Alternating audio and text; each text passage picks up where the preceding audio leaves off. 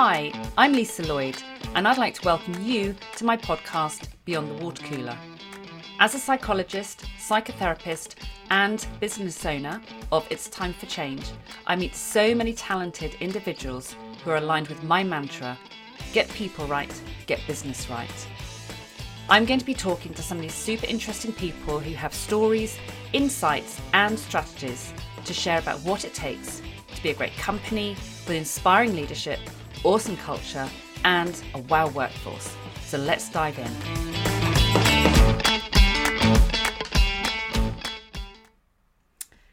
Okay, so today I'm joined by Jim Liptrot, MD of Howarth Air Technology, who I connected with a few months ago, I think, after being put in touch by a mutual friend, a mutual colleague.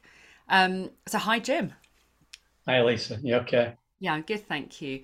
So you've been on an interesting journey with Howarth, and we'll hear a bit more about that today, I'm sure. And like any MD, you, I guess, will be having challenges right now. You've had challenges, which is actually the kind of reason that we connected in the first place. Although we haven't actually yet explored any of those challenges, I've heard you talk, including when you came along to a thought leadership group that I was facilitating around strategy and well-being and employee experience and so on.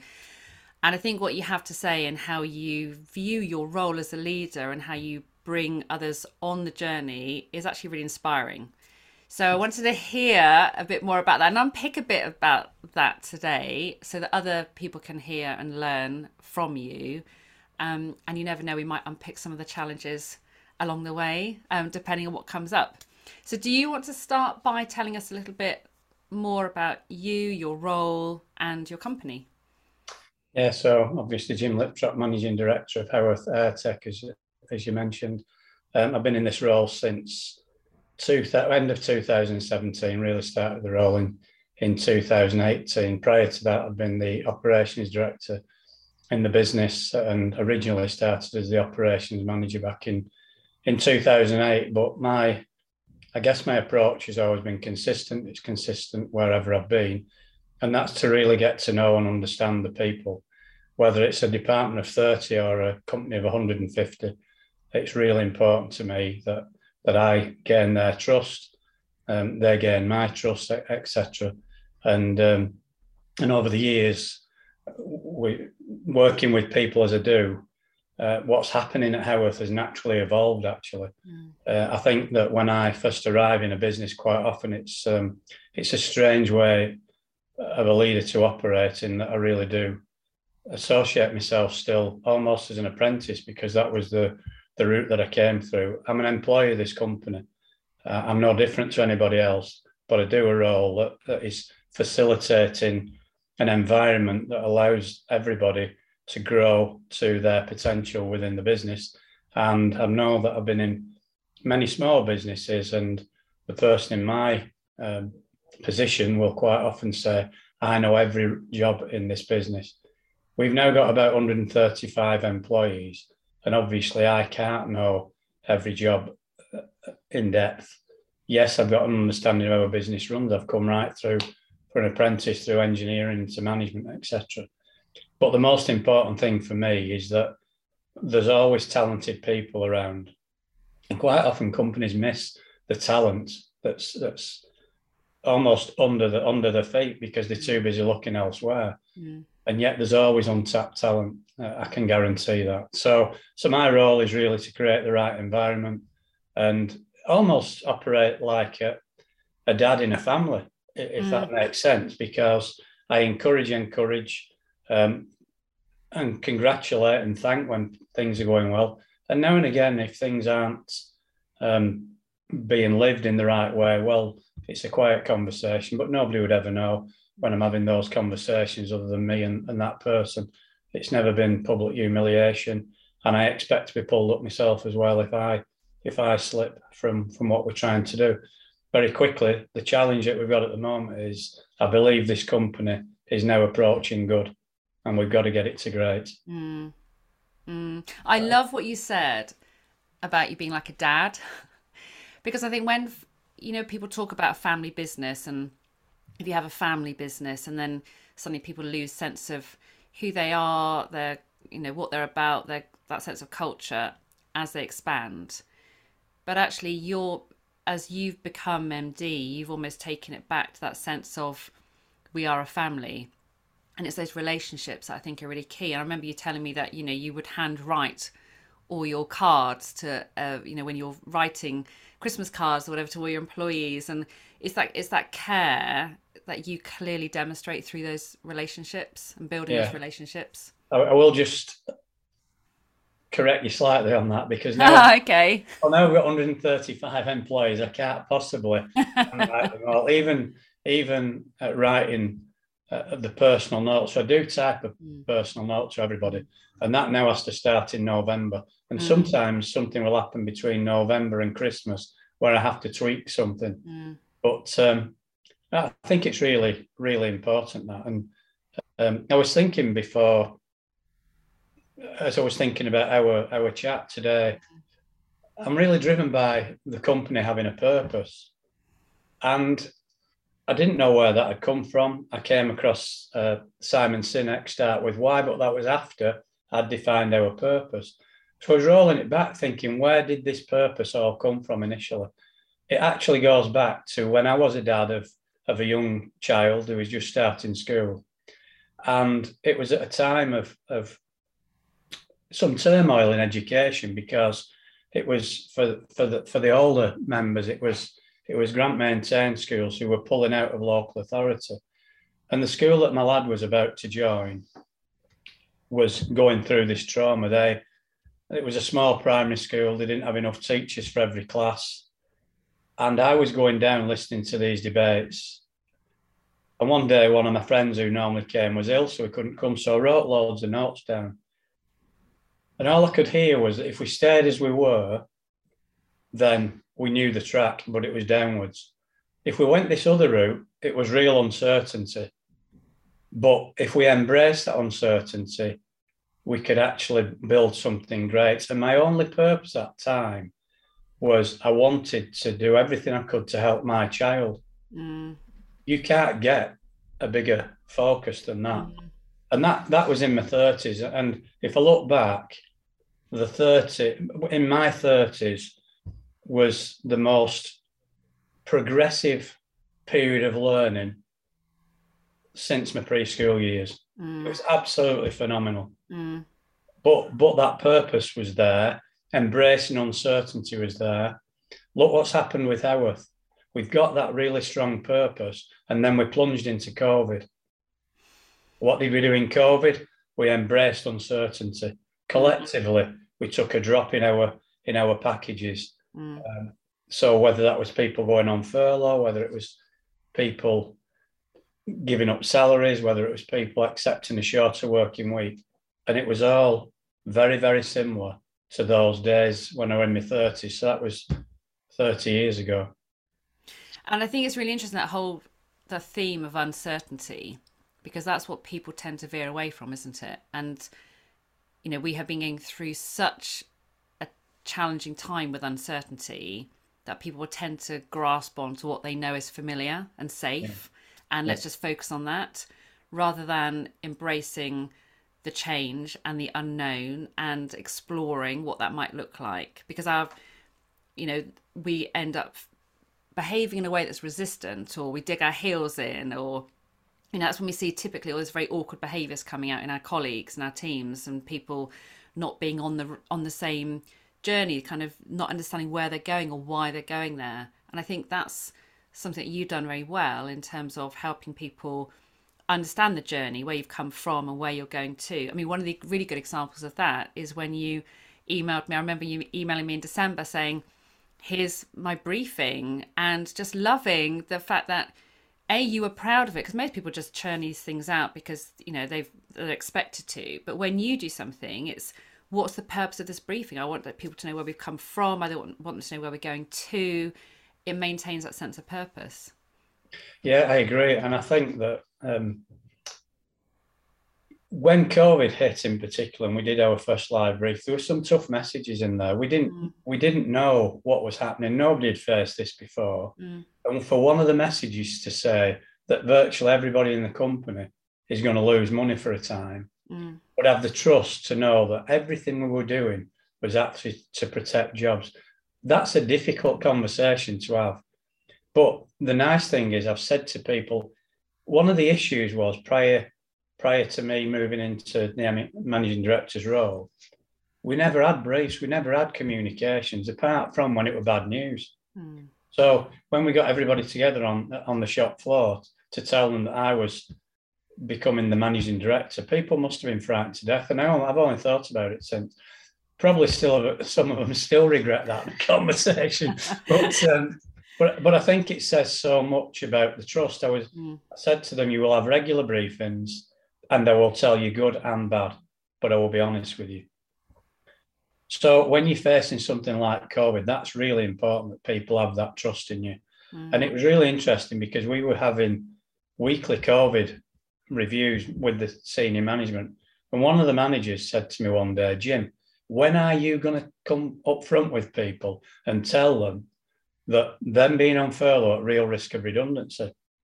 And I said, they're not. Well, he said, everybody knows that the furlough scheme is an indirect way of making people redundant. I said, well, it may be in some companies, but this is protecting. If we come through this period with one job lost, we've failed. Well, the nice thing is we're at least 15 jobs up in this business through that period. And I expect that to keep growing. So did you make that intention clear then with your with the company, that actually no one was at any greater risk of redundancy? Because I think that's one of the gaps that many companies have in terms of their leadership, making assumptions. Of course people know this, or of course we fill up all the gaps because we know something. Yeah. And like you've just demonstrated really clearly, you had one belief, this other person had another belief. So you can imagine that magnified by how many people working with you at that point. Yeah. There's a lot of differing views. So how did you go about making sure that everyone was aligned? Was that through those briefings? Following that manager's discussion, I made it clear on the next briefing that should we be unfortunate enough to end in a redundancy, which I didn't expect to happen, but then nobody was at more risk of redundancy than anybody else. The other message we gave very clearly was, if you don't hear it from us, it isn't happening. Because rumour control is always one of the flourishing departments in many, many businesses.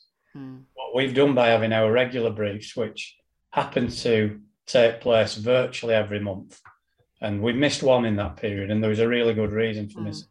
And I had to cancel that brief very late on, actually on the day of the brief. And the reason I cancelled it was because I was facing a real stressful time, and I didn't want the team to see me so stressed. And it was really interesting because I was so bothered that people would wonder what was going on. The only contacts I had was people in the team checking that I was okay. Wow. So, and we continued the next month, and eventually people understood why I'd had to cancel it. But in the meantime, that's all they were bothered about. Was I okay? And doesn't that say a lot in terms of their respect for you and trust in you? Huge amount. Very much so. And that's the reason, even more so, that I can't let these people down. I know that there's great people. We've all got different capabilities. A lot more intelligent people than me in this business, without a shadow of a doubt. But it doesn't matter what level you're operating at. And I've spoke to the people here many times about when I left British Aerospace, I genuinely thought I was going into small businesses because I wanted to show them a different way of leadership. Through BAE, I'd worked with subcontractors and I'd seen some not very nice environments, really. So I thought, well, if I can go out and show people a different way, then I will do. But I honestly didn't believe that I would find a group of people who were technically capable as those at BAE. But when I came to Howarth, genuinely, these people in their own field are as technically capable. And they know that it doesn't matter what role they're taking, they could stand shoulder to shoulder and look the BAE counterpart in the eye and know that they were right up there with them. So if they're that if they're that technically gifted, it's only ourselves that can stop us succeeding.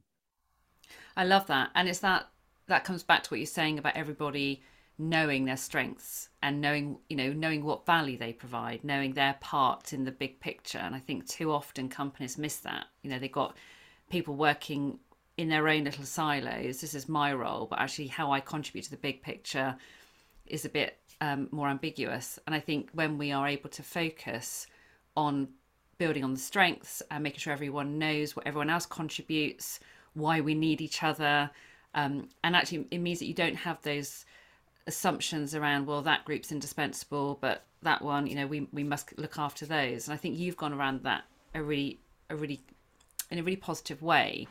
And I'm intrigued to know whether, because I've done lots of work over the last year with companies, with their leadership team around leading change. I hate the word change management because it's not around managing change, it's around actually leading it really well and people wanting to come with you.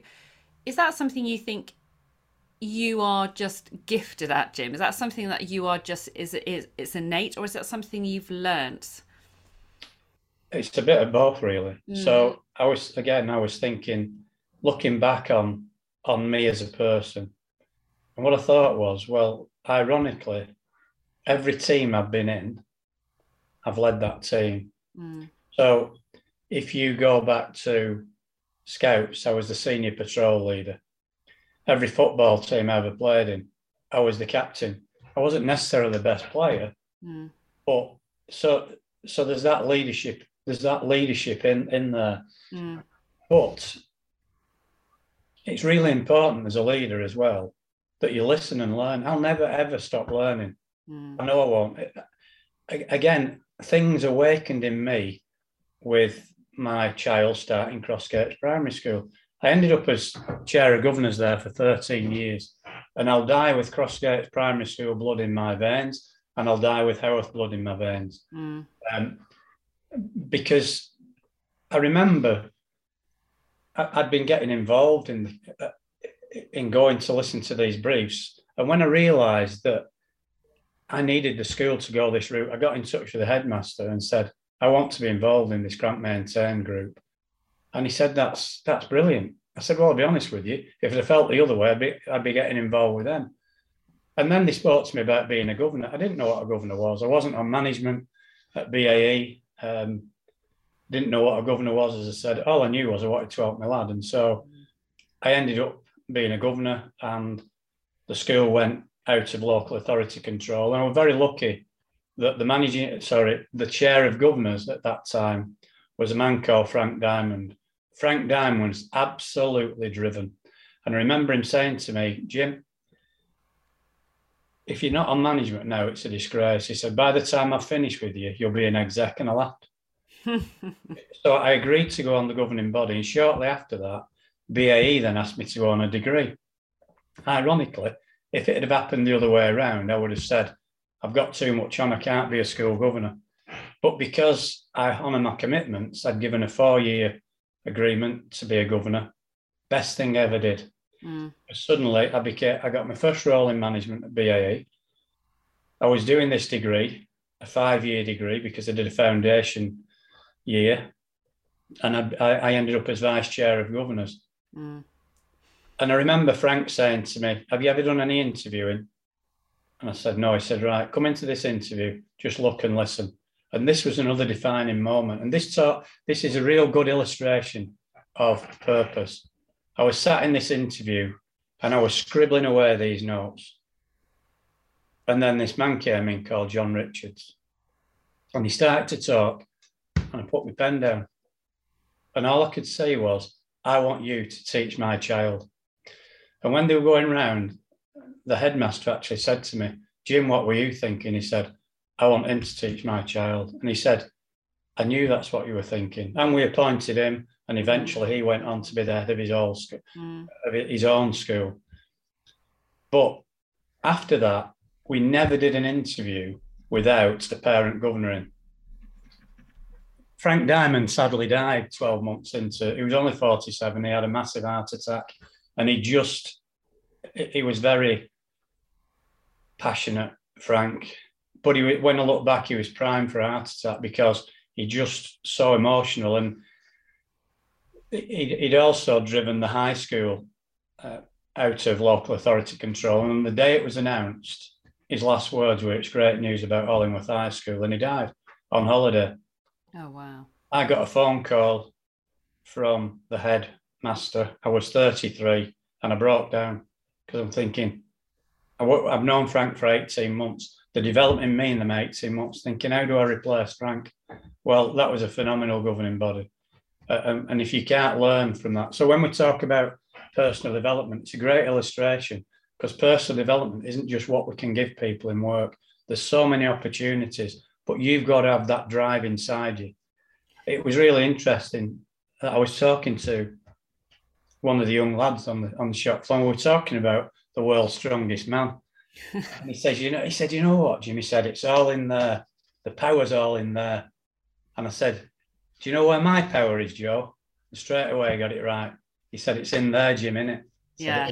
Yeah. So it's not in your muscles in your arms and shoulders, it's in your heart.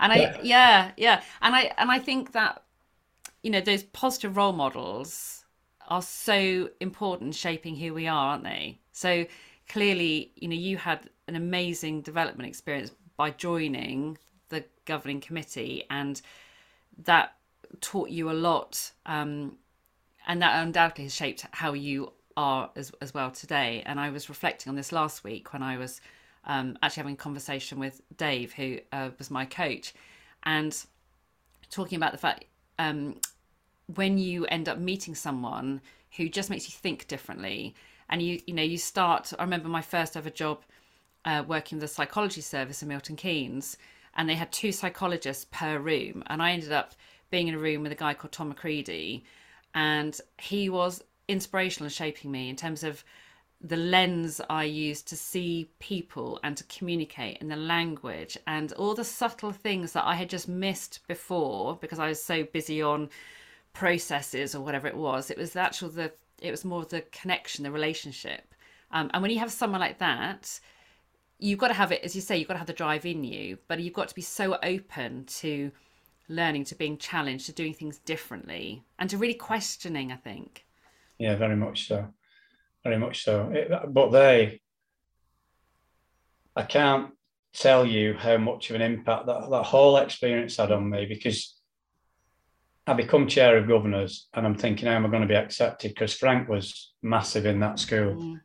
And some of the teachers, particularly the ones that had been there a lot longer, were a bit standoffish because I wanted to get into the school and they couldn't understand why I wanted so much involvement. The reason I wanted so much involvement was, my view was, the better I can understand the challenges the teachers have, then we can step back as a governing body and see what development do we need, what development do we need to support the teachers needing, so that ultimately the beneficiary is the student, the pupil, the child, whatever. And we got to the end of my first year as chair of governors, and the school had a fantastic year. But that was actually the start of things to come, because every year was better than the last year in 14 years. But at the end of that school year, I wrote a personal letter to everybody in the school, and it started. It was the cleaner, it was the cook, it was literally everybody, because I knew that everybody had played a part in the development of my child. And some years later, one of the teachers who struggled initially to accept this new chair of governors, I bumped into her, and she still talks now about those letters, Jim. I've still got all them letters. You were the only person before or since that ever wrote me a personal letter. And it just shows you the power of them. And I genuinely didn't do them to manipulate. It was a genuine thanks. Yeah. It's value of recognition, isn't it? Which is so, so critical. Is knowing people want to feel valued, they want to feel recognised, they want to be noticed. And I love the fact that when you want to get involved because you wanted to find out more about the challenges people are experiencing. And I think if more people did that in terms of joining people where they're at and looking at the world, the work, the company through their lens, it'd give us so much insight, because most of this isn't rocket science. I talk about it all the time. Actually, we No. just need to join people with where they're at. And I think I was having a conversation with someone last week. He said, I don't understand why my team don't want to do X, Y, and Z. And I said, have you asked them? Well, I've asked them, but I still don't get it. And I think you haven't really asked them properly. You haven't really taken the time. You're asking them in a kind of, I've asked them, tick that box, but you haven't asked them in a way which is, I really want to understand. The intention is because I actually really want to understand. Rather than understanding so I can bring you into where I want you to be, I really want to understand for the right reasons, so that I can shape the solutions around what makes things better for you, and also obviously works for the company. But it's a subtle difference in intention, but it makes all the difference to the outcomes.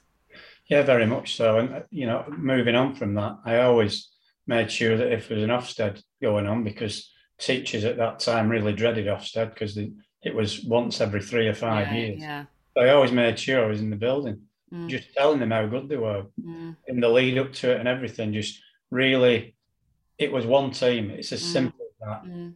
And by us doing our job, it allowed the headmaster to get on with doing his. And there were so many positives, as I said, learned. I was doing finance for part of my degree, and our chair of finance was actually a profit sharing partner in KPMG at the time. I remember the auditors ringing up and saying, "Who's your chair of finance?" I said, "It's a guy called Mike Holly." There was silence. The Mike Holly. At that point, I realised that I had somebody here that I weren't going to let get away without learning as much as I could. Yeah. And what I liked, Mike, similar to me, had started as an apprentice almost in finance. He'd started on the desk and he worked his way up. From a personal point of view, I was never, when I was at BAE in particular, I was never sort of driven on a career path, but I didn't want to get bored. So I was always happy to change roles. But what I would say is I've learned off everybody I've worked with, actually. And I've even been, and I've thanked people when I've been leaving a company and saying, "Thanks, I've learned so much off you." And the chest has been puffed out and, I didn't realise. What they don't realise is as I walked away, I thought, yeah, I've learned what not to do. And, the number of people, for example, I've tried to teach the answer to good morning to, and you just think, where's that come from? But you made a good point when you spoke about people asking for something to be done and it not being taken up. Well, if I just ask somebody to go and do something, don't tell them why, they'll probably think, well, why don't he do it? But if you take that extra minute to explain it, they're more than happy to do it, aren't they? Yeah, absolutely. And I think, when we think about employee experience, the title of this particular episode is getting the right people to create fantastic dots that join up. Now, that was something you talked about in another podcast that you recorded. And I love that sense of, we all talk about joining the dots, and we all talk about, I talk a lot about strategy and needing to kind of connect everything, which still most people don't do enough of.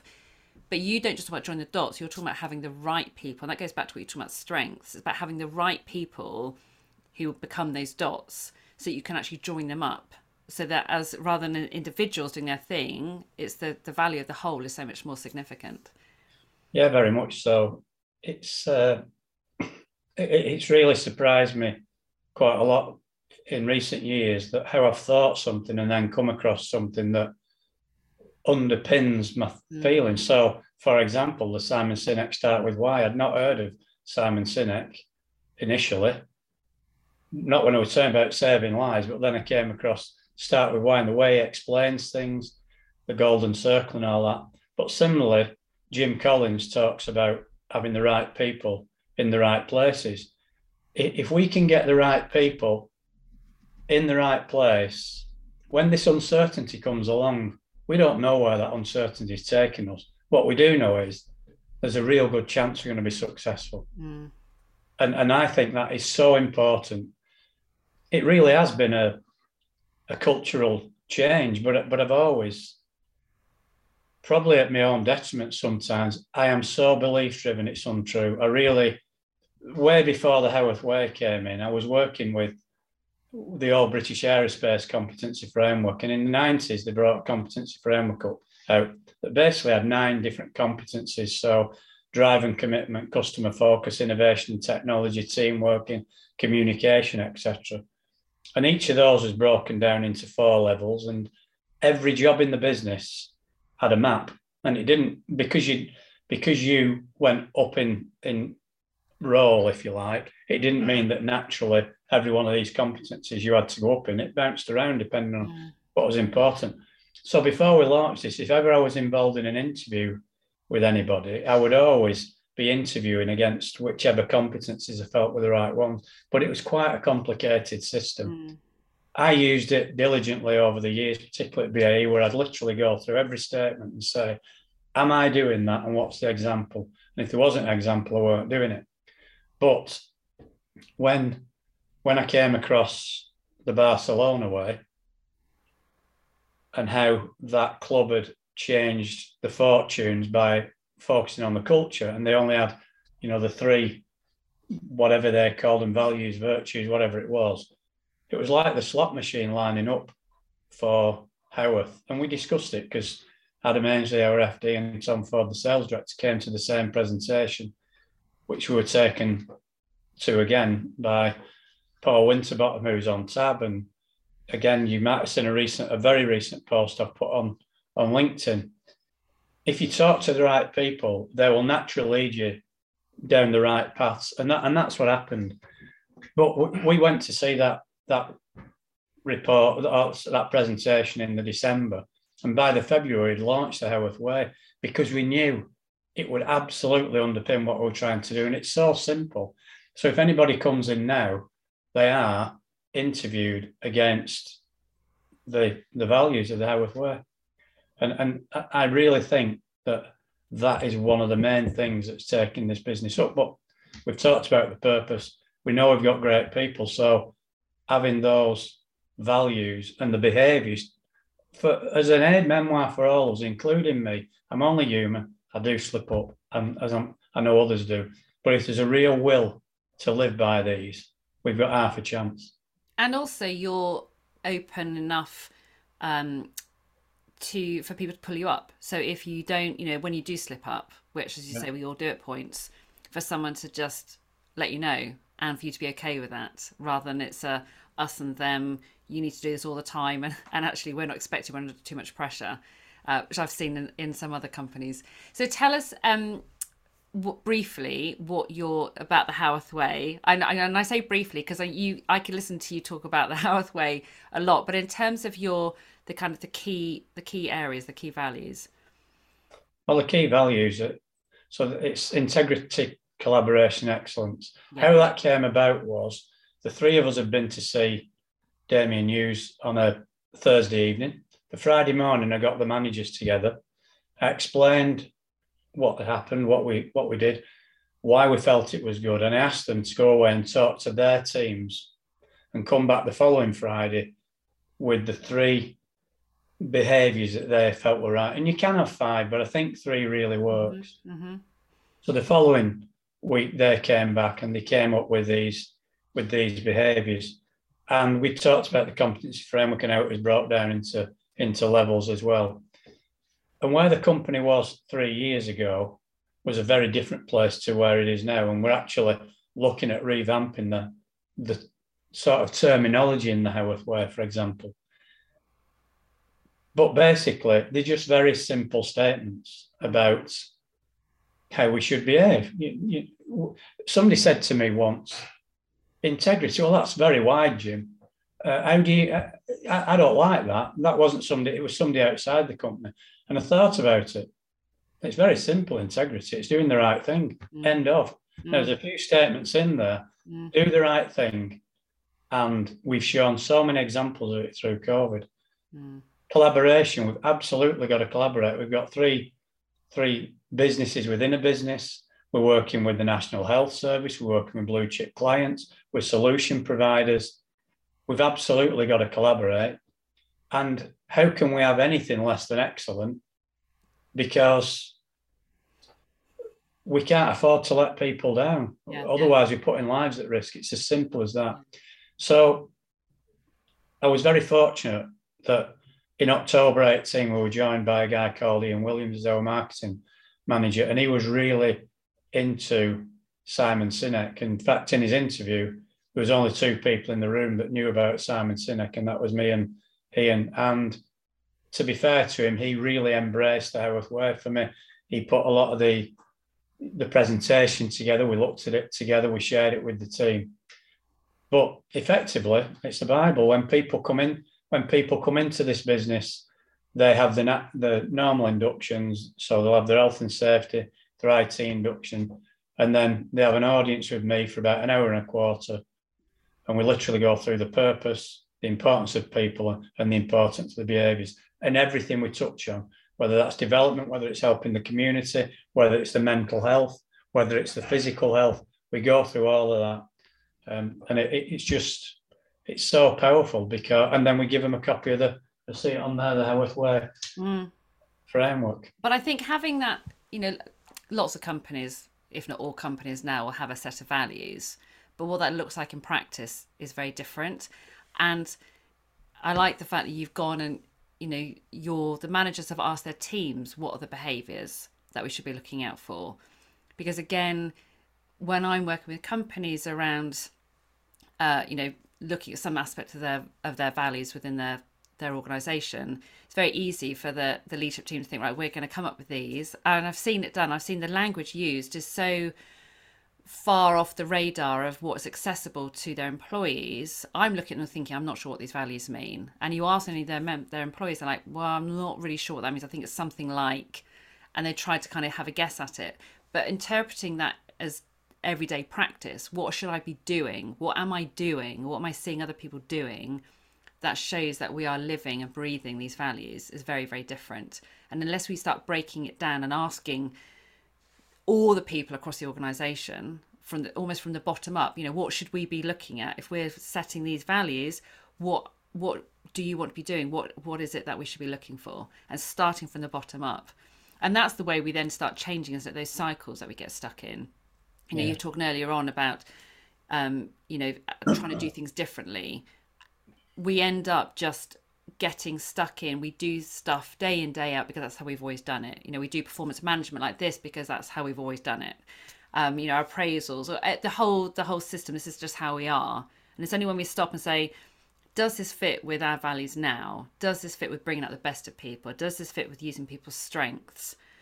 I'm not sure it necessarily does. Does this kind of fit with great communication and collaboration? Well, no, not really. It's kind of it's putting the walls up between teams rather than breaking them down. What is it we're trying to achieve that we're all about? And do all our practices fit that, or are they actually working against them? Yeah, it's interesting. And it's interesting you touched on performance management because we don't do performance reviews. Now, that might sound very strange to people, but what we do is objective and development reviews, because performance management is every day, every hour, every minute.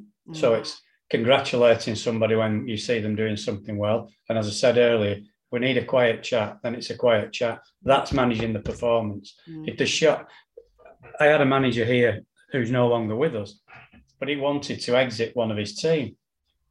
And I said, well, have you got any evidence as to why we should be doing that? And this was November, December time. He said, well, I highlighted this in his performance review in January. I mean, it's just a nonsense. It's an absolute nonsense.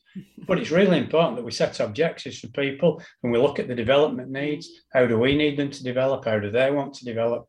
That really is important. And then how do you get there? Because it's all very well saying, actually, I need someone to be doing X, Y, or Z, but actually what does that look like, the journey from where I am now to get into that place I want to be, rather than you just got to go and do it? Well, you get there by having two-way conversations, don't you, all the time? It's and again, it's understanding your people, and sometimes there's been certain circumstances where some of my team have been in the process of being developed, and if I told them what I would develop them for, they might have panicked. But they're absolutely standout performers, and when they look back, they can see what was going on, like what have you got me lined up for now, but they know it's a good outcome, and now we can talk more openly about it. Whereas that change, that development, exposing your weakness, because quite often when you go into these formal training sessions, you can suddenly be the idiot in the room. Well, there's no problem with being that either. Yeah. But most people are programmed to cover that up, aren't they? It's like we're supposed to just show what we're good at and hide the gaps, rather than be honest and open and say, I'm not so great at that. I need some help with that. Exactly. So how are you going to get from, what's your plan at the moment to get from good to great?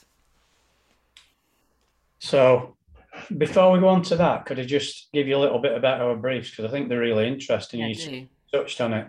Do. So when the brief started, it was very much a brief.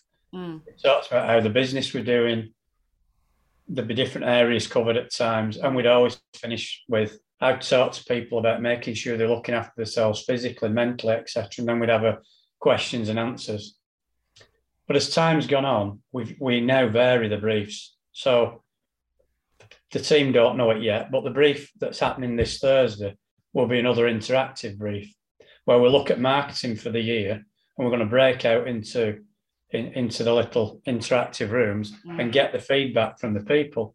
And we, in 2018, again, around about September, October, we did our first ever employee engagement survey, and I waited with bated breath, not to see what the results were, but the number. And we had something like 90+% return them. The last two, there's been, and the last two, it's been 100% returns. So one of the things we will do at one of the interactive briefs is to look at the 3 or 4 areas that we need to develop. So we need to develop every one of the areas, but which are the 4 that are scoring lowest? And every one of them are 3 point something out of 5, but we've still got to carry on developing. I think we've got such a platform now where every month we talk to the whole set of employees, everybody, we talk to the whole company. So there's so many opportunities. So we know some of them are development days where in November, that one of the sales guys talked about how they had to go on about winning a big project in a hospital. In February, we'll be having a look at the pharma side of the business.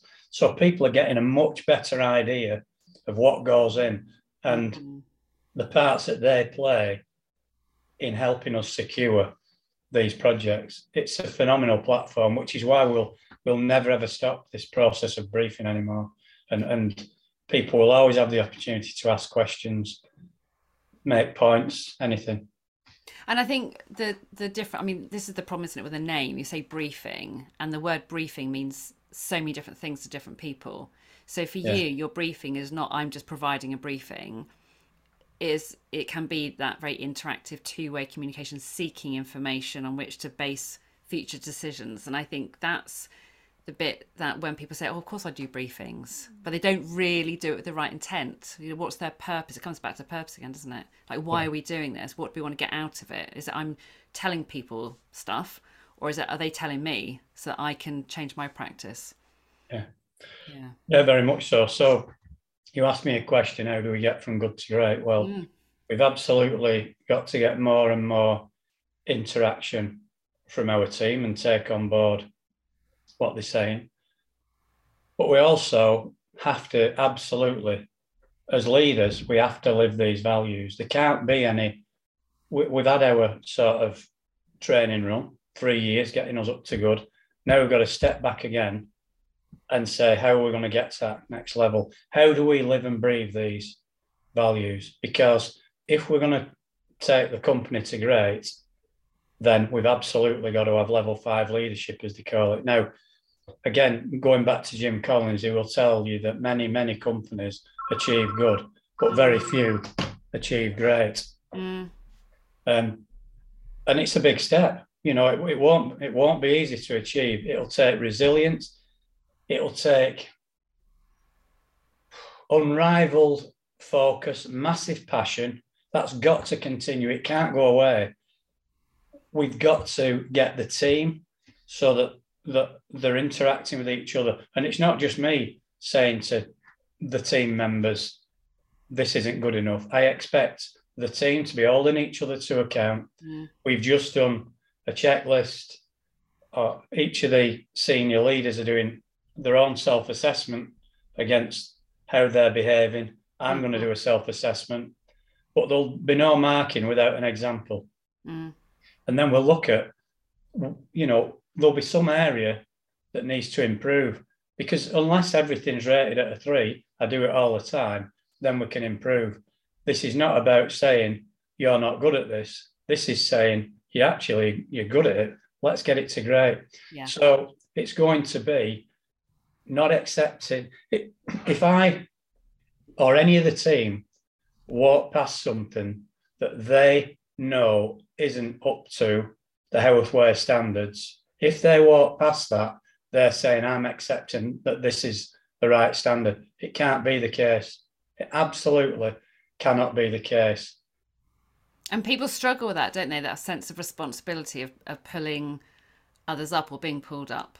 And it goes against our human nature of being able to point out things. But if everyone is bought into it and everyone is agreeing to it and everyone's saying this is the best thing we can be doing, then it gives permission. And is that slow process, isn't it, of being able to call things out and know that actually it's okay. You don't get reprimanded. It's seen as actually, we can do better.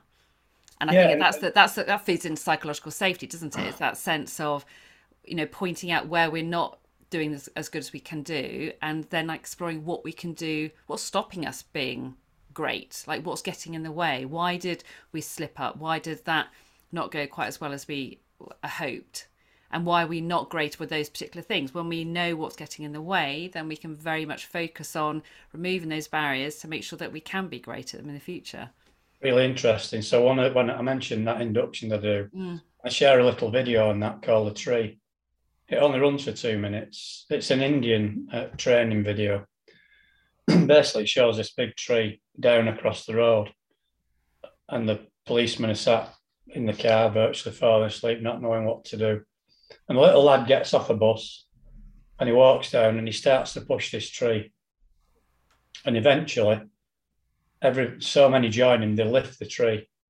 So the message is anybody can lead, anybody can change things, but don't be the policeman that falls asleep, and absolutely do not be the tree. And one thing that I've talked about religiously is that if anybody doesn't follow these behaviours, at some point they won't go with the company.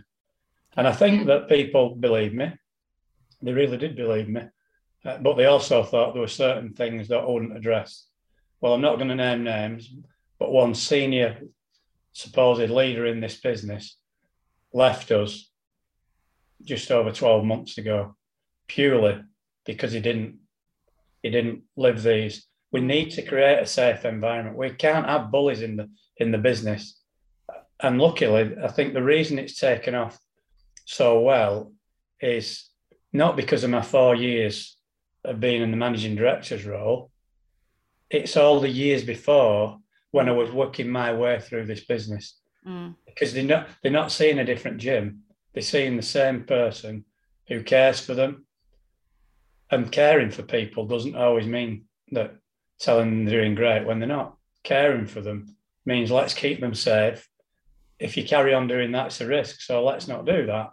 And I think it's almost that you're making sure you're getting the right people based on then the right culture fit, based on the people who are living and breathing the Howarth way. And if you're not, then you're not the right fit. And I think that's quite a big shift for some organisations to make, who, when they're looking to recruit or they're looking at who's fulfilling their roles, it's very much around, the day-to-day process of whatever job they do.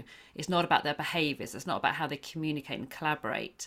And I think it's really powerful when people say it's not about the specific role. It's about how you are as an individual here. Because if we get the right people who are living and breathing in a way that is all about how we are as a company and our values, then regardless of what your strengths are or where the gaps are, we'll succeed, as long as we're all cemented into doing the right thing by, in your example, the Howarth way.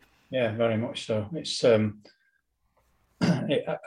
I can't underestimate what bringing that in has done, because it's such a simple process. And one of the reasons I've asked all the leaders to review themselves is to make sure, if nothing else, they're reminding themselves what's in that book. Because it's easy not to. It's easy to think, well, yeah, we're doing it, but what are we saying in there? Why is it so important? By people revisiting it. And I think it's something that we'll be able to spread out right across the business as well. It's only a simple checklist, and it, in some ways, it depersonalizes it, you know. So you're not having a picking on Joe blogs. It's you're not lining up with this. Let's get there. Our philosophy is very much that your technical skills get you in the dressing room, and your behaviours get you out on the pitch. It's as simple as that. Love that quote. That's brilliant. And do all your employees, if you're looking at great, know what great looks like on the pitch? Do they know, you know, what does great look like? Because you're talking about great. What you're looking at for great means one thing. How are you making sure that everyone has a clear idea of what the great is that they're working towards and what's in it for them? So on the 4th of January was the start of the new chapter. Okay. We're very early on this. But what is really powerful is the amount of external support we've got in here as well. So a lot of great will be demonstrated, as well as we can talk all we want, can't we? Great has to start off with the leaders of this business being great. And actually others will follow naturally, because we don't necessarily have to spell it out. Yes, we need to talk about where we're going and why we want to get there, and that will come. But we've literally, I only started to think about this in October. I took the managers and our external almost non-exec board away for one night, and it was all talking about the chapters we'd come through as a business. Because if I look right back on my career, most of my chapters, most of them have been about 3 years. There's been the odd one that's been a bit shorter. The odd one, like when I was doing my degree, was a bit longer. But ironically, the Howarth Way has been in about 3 years, and it's taken us to good, I believe. You know, to be fair, some people on the outside looking at what we're doing on LinkedIn and everything else will say, blimey, that's a great company. And I guess it is. You know, I love the company, but I know we can be better. But even if we were great, even if we're the best company in the world, we've got to get better. We can never, ever, ever stop, because that's what held this business back for a long time. I love you. This is why you're inspirational, Jim, because your whole belief, you know, your whole mindset is about being open and about continuous development and continuously getting better. And I don't know, it'll be really interesting to hear you one day say, yes, we're at great, and then what's going to be the next bit? Even greater. It's like, because there will always be that sense of growth, and I think that's motivating. It keeps you on, you know, keeps you learning, it keeps you pushing forward. You're never getting complacent. You'll certainly never be someone who sits back in your chair and says, we've done it. You'll always be striving for more things. So if someone wanted to find out more about the Howarth Way, or wanted to pick up on anything you've talked about today, can they get in touch with you? What would be the best way for them to do 100%. that? I mean, there's many people approach me through LinkedIn. I spoke to many people, but to be fair, many of them younger people who have seen things and asked for a chat. Well, and I've always got time, and they say it's really good of you to have so much time. But in any conversation like we've had today, any conversation at all, I'm normally going to learn something. Like, it's going to make me think about, could we do this better? And the other thing that I love in talking to younger people is, I'm 60-odd-year-old. If I can look at the world through a 20-year-old's eyes, boy, that's how many times have you heard somebody say, if I knew then what I know now? Yeah. Well, they are so technologically advanced. We don't even want to stop at the 20-year-olds. We want to be in these schools talking to the 15-year-olds, because they'll take us to new levels. So you can get in touch. Watch this space. Yeah. So is LinkedIn the best way for people to get in touch with you, or are you happy for people to email you? I'm happy for people to email me, Lisa. Okay. I am. LinkedIn's as good as anywhere, particularly through private messaging. They don't need to remember the spelling of my surname for my email. They don't need to remember that there's 2 halls in Haworth and no A. Yeah. Because that happens a lot, So yeah, that's fine. Either way, honestly. And I look forward to learning off whoever gets in touch with me as well, because I will. I love that. Thank you. We'll put your the link for your LinkedIn in the show notes as well, so it makes it super easy for people to get in touch with you. Jim, thank you so very, very much for today. I could honestly talk to you and unpick some of these things for hours more, but our time is up. So I look forward to let's have another one of these conversations again at some point in the future, and then we can just see how the journey's going and where you're up to, what's going well, and what's the next step for you, which I think will carry on evolving. So thank you so very much, and we look forward to hearing more. I look forward to speaking again. See you soon. Thanks, Lisa. Bye. Thank you for joining me today on Beyond the Water Cooler. If you love it, I would really appreciate a 5-star review, as this helps more people to find the podcast. And if you haven't already, don't forget to subscribe so you get notifications every time we publish a new episode. If something in this episode has got you chomping at the bit, or if you'd like to discuss the topics covered in this podcast further, please do get in touch and we can continue the conversation. You can find me at lisa@itstimeforchange.co.uk. My details are in the show notes. If you'd like to be kept in the loop on what I'm getting up to, I publish a monthly roundup. To sign up, head over to itstimeforchange.co.uk/join the club. I'm always looking for new, interesting people to chat with on the Beyond the Water Cooler podcast. So if you have a story to tell or know of anyone who would be an inspiration to talk to, please do get in touch. And lastly, I'd love to know what you would like to hear about on the podcast. So drop me a line for all suggestions. And that way I can make sure that what I'm talking about is most helpful. See you next time.